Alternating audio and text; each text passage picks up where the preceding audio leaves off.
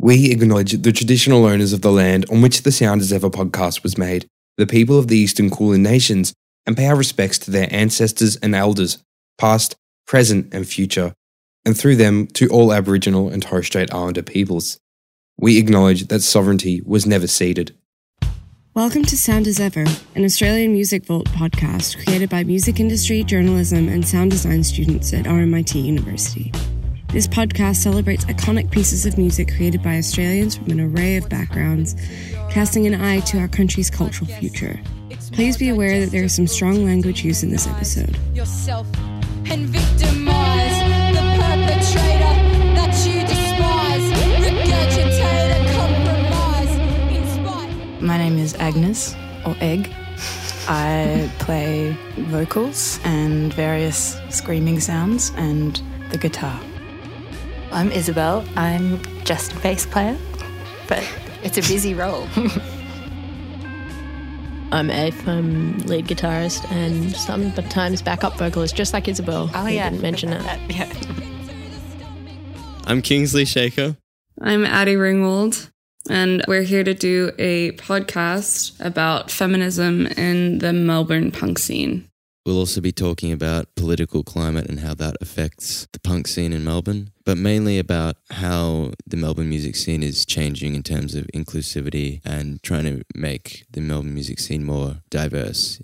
How the dialogue around having women and gender diverse people and neurodiverse people and people of color, how the conversation around that has shifted in the last few years, and especially looking at that dialogue through the song Bitch Rising by Hextet.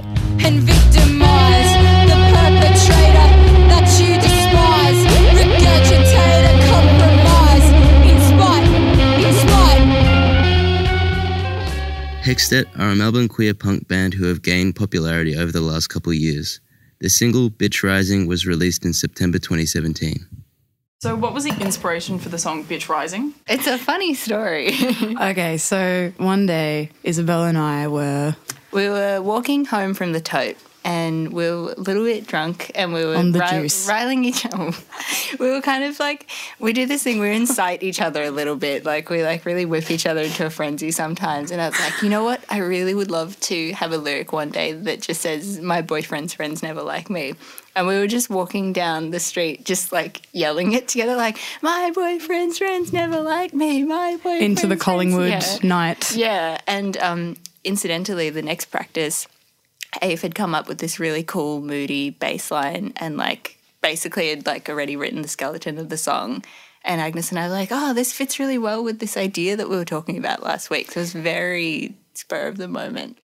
I always write down little things that people in the band will say, because we talk a lot about things that end up being in songs. It's very unintentional a lot of the time.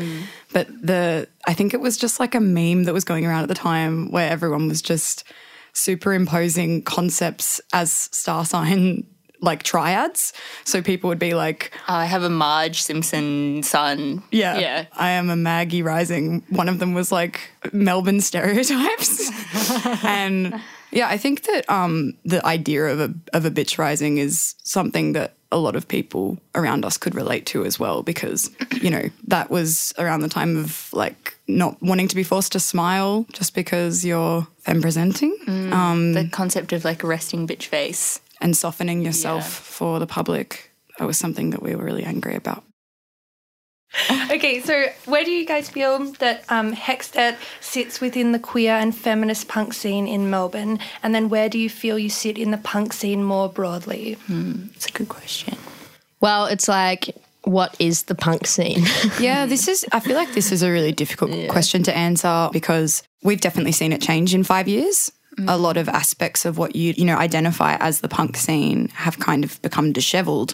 I think queer punk is a very separate thing from punk made by edgelords. I would think that we're part of a queer punk movement, which I see as entirely separate from various other branches of punk. It's funny. I think that all of these different like movements in punk have similar ideals, but maybe they go off into different groups for other reasons. Like, you know, a lot of the more DIY crusty punk scenes of Melbourne would be feminist and would be queer and like have pretty diverse, like heaps of people of colour and everything as well. They're just like a different style of the music itself.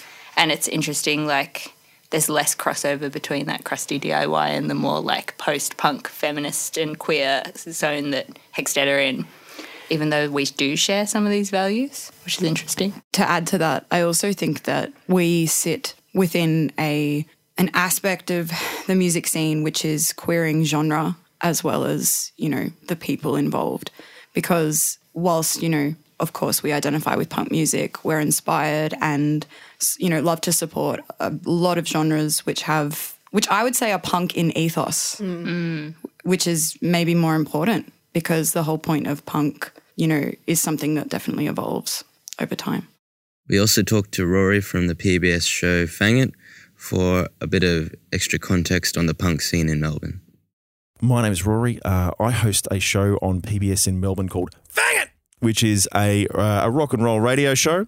I also play in a punk band in Melbourne called the Fuck Ups, and I have been out and about in the Melbourne music scene doing my thing as a punter and as a radio person and as a sound guy, and I love it. In some ways, it's the gritty underbelly of a city, but in other ways, it's a very honest face. Punk will generally tell the truth. The entire point of punks is that they don't give too many damns about your feelings on the subject.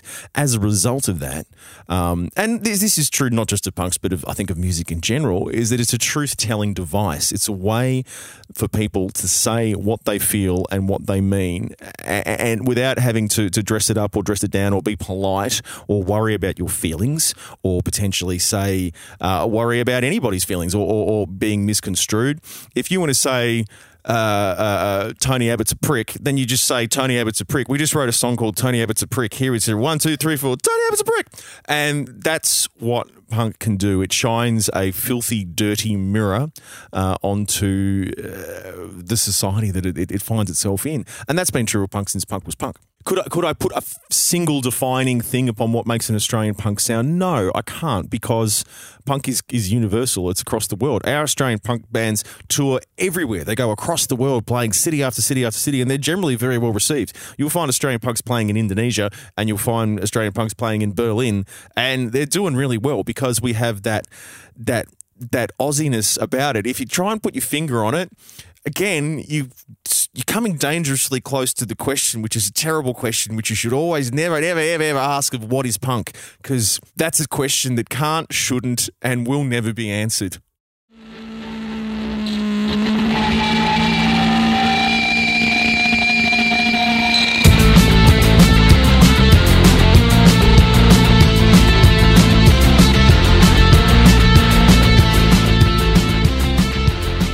Often media have drawn comparisons between women in punk and the Riot Grrrl movement of the 90s.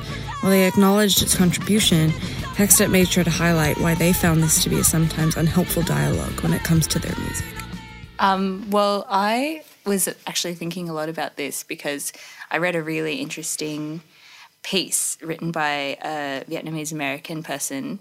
I can't remember their name right now, but they were talking about sort of like the ethos of Riot Grrrl and DIY punk and how it's shaped modern punk scenes, and how one of the biggest parts of Riot Grrrl in 90s feminism was that we had to overcome adversity through understanding and loving and being close to each other and sympathising, but that it was quite damaging for minority groups like people of colour, because a lot of white feminists would be like, oh, I just need to like know you and understand you, and then I need to like have you as a friend so that I'm like a good feminist now. And I think that ethos from Riot Grrrl sometimes seeps into the community here, and I feel like people are like, oh, we need to make sure that we know more people of colour so we can put them on our lineups and be good, but it's like you're not listening to their actual thing. And I feel like when I read that, it was like finally all this stuff that I felt that I hadn't been able to articulate before was really interesting. And so I think there is heaps of stuff about like Riot Grrrl and DIY punk that is great, like that we should take from, and like that sense of compassion and community is really awesome, but also it has this dark side that I think is good to be wary of. Yeah, and it's also not realistic to say that that started these movements. It's true that most of those people from the Riot Grrrl movement specifically are white Americans. Punk isn't a white genre. It wasn't started by white people. Wasn't started by, like a lot of women of colour were involved in it in its origins way before Riot Grrrl in the 90s. I just meant it influences this Melbourne little bit. Big time. No, Because of the it visibility definitely of does. it, But I yeah. think it influences everyone's idea of women in punk. Yeah. And queers in punk. It's not L7 and Bikini Kill. Like there is more to it than that. Yeah.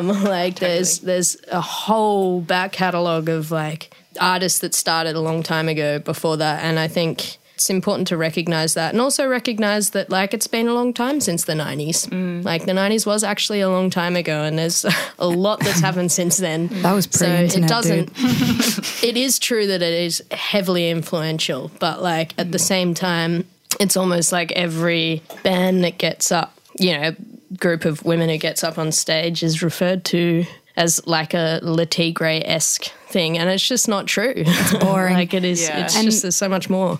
But I think musically, like Hextet don't sound anything like any of that. So I find it so insulting when people, like I've read reviews when people have compared us to bands that we just don't sound like. And I'm like, come on, you could just do a little bit more research. Like our influences aren't obscure. They're just not what you'd expect. Or like you don't even need to do research. You can just come and ask us like what are you influenced by, because we won't say Bikini Kill. Yeah. Like it's just, like when I was 15 and I heard about Bikini Kill, I was like, this is the best shit ever. But like, and there's no doubt about that. But there's been a lot since then, as I was saying before. And like, it's just lazy. It's really, really, really lazy behaviour.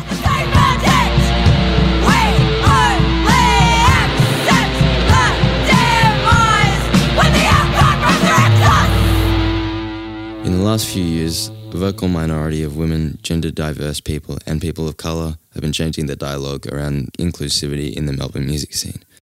However, this has not yet led to an overall change in the music industry, as statistics explored by Drs. Catherine Strong and Sarah Rain in 2018 show that women are underrepresented in almost all areas of the industry.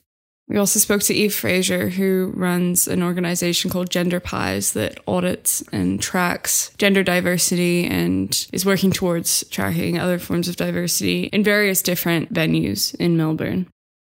Gender Pies is a study of Melbourne venues that's based around analysing the number of performers who are male and non-male at venues around Melbourne to see how much effort venues are putting to correct gender imbalances. And how did Gender Pies get started? At the end of 2018, I had a series of conversations with a booker from a local Melbourne venue, and I'd gone to him with some concerns about the venue and how none of their, or very few of their lineup contained equal representation or any non-male performers.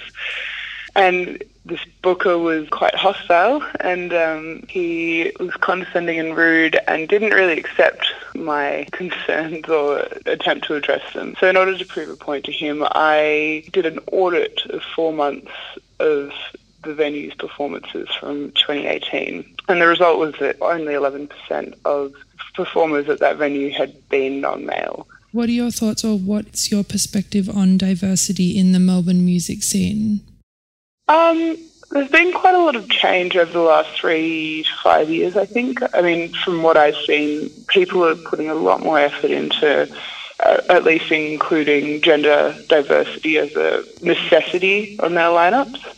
But there's definitely much further to go. I know that, for example, that a lot of venues around Melbourne have in their worksheets a requirement that artists book, gender diverse lineups, but not many of them actually follow up on this or, enforce this for artists. So, it's there, but it's not being followed up with. I think also, regardless of, it becoming normalised, I never want to get to a point personally where I'm like, okay, it's fixed. You know, I think inclusivity is something that you have to persevere for, because there's broad categories that we understand now maybe in certain circles, but then I'm sure there's so many subcategories of inclusivity that we don't understand, like how people access music, how they can feel like they're a part of something. That's always going to be something that needs to be fluid. And I know that Gender Pies looks at female and non-male performers, but what's your perspective on diversity in the Melbourne music scene when it comes to representation of queer performers or performers of colour and other sorts of diversity? Yeah, well, that's the thing that needs to happen next. And really, I mean, it should be happening all together. There needs to be an intersectional approach.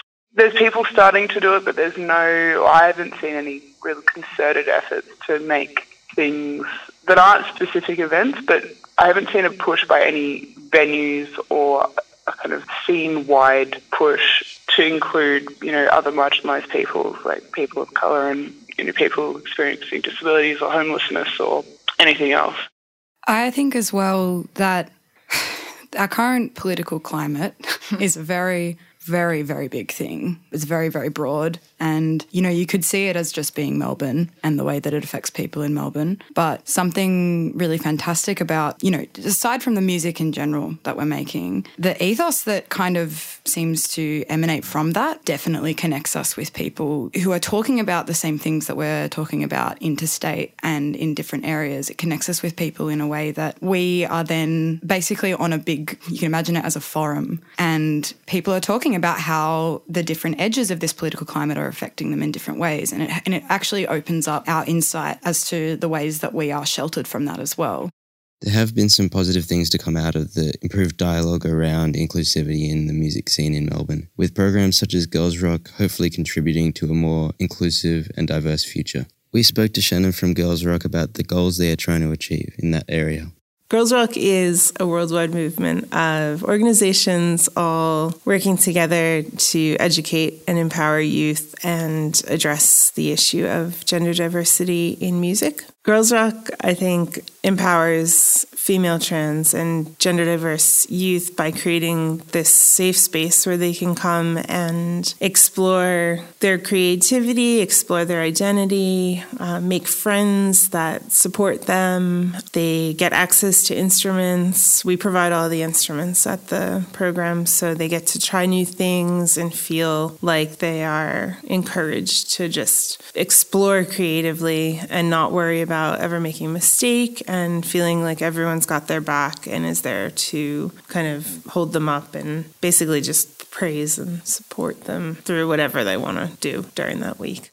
So I think that we're all pretty aware of the fact that there are more male musicians playing gigs out in Melbourne than female, and I think across Australia and pretty much the world, that's kind of the position we're in right now. And what we are trying to do is support people from their youth so that they feel comfortable and like they have a right to make noise and a right to try instruments, and that making mistakes isn't a reason to not play, and to find people that look like you, that you can look up to, and that you can work towards being like. I think it's hard for young people to know that they can play an instrument or be the front person of a band or be the drummer or whatever if they've never seen that before. We're trying really hard to support people from the very beginning, as well as strengthen the adult community of people who volunteer with us. And I think a lot of the people we meet who are volunteering with us are doing really interesting and amazing things for increasing gender diversity. So they might host a gig and then they can ask the bands that they know through volunteering to play, or I've learned about a lot of new bands that I didn't know existed. And so when I'm putting together a lineup for one of my own bands, I'll think, I really want a diverse lineup. And I saw this friend of mine who volunteers with Girls Rock, their band the other day, and I really want to get them on. And so I think it's kind of just spreading there's like a ripple effect of what we're doing, that we're all meeting new people and expanding the network and helping to drive that change by making it more at the forefront of people's minds, perhaps. Hextet, on the whole, seemed cautiously optimistic about the future of the music industry in Melbourne and the future of the music industry in general. I think we all need each other because, you know, our perspective as a band still has its limits. You know, we all have things that stop us from understanding, like the oppression of other people who we can't relate to, and we need them so that we can understand that. And, like, we all have something to offer each other in navigating this really big political climate that is scary. But that's no reason not to take it on. And I think that this is also why we do fit so well within a post-punk genre, you know, apparently, because we just decided, I mean, it wasn't even a decision. When we came together to make music, it was just quite obvious that we were going to be talking about things that, you know, we weren't going to be afraid to engage with politics, and we weren't going to talk about things that didn't, like, you know, like our love lives and stuff obviously matter to us, and we do have emotions surrounding that, but it was like, well, that's not what this music was ever going to be about, you know what I mean? Or if it was, it would be in the context of a wider idea, like a wider political idea. Totally.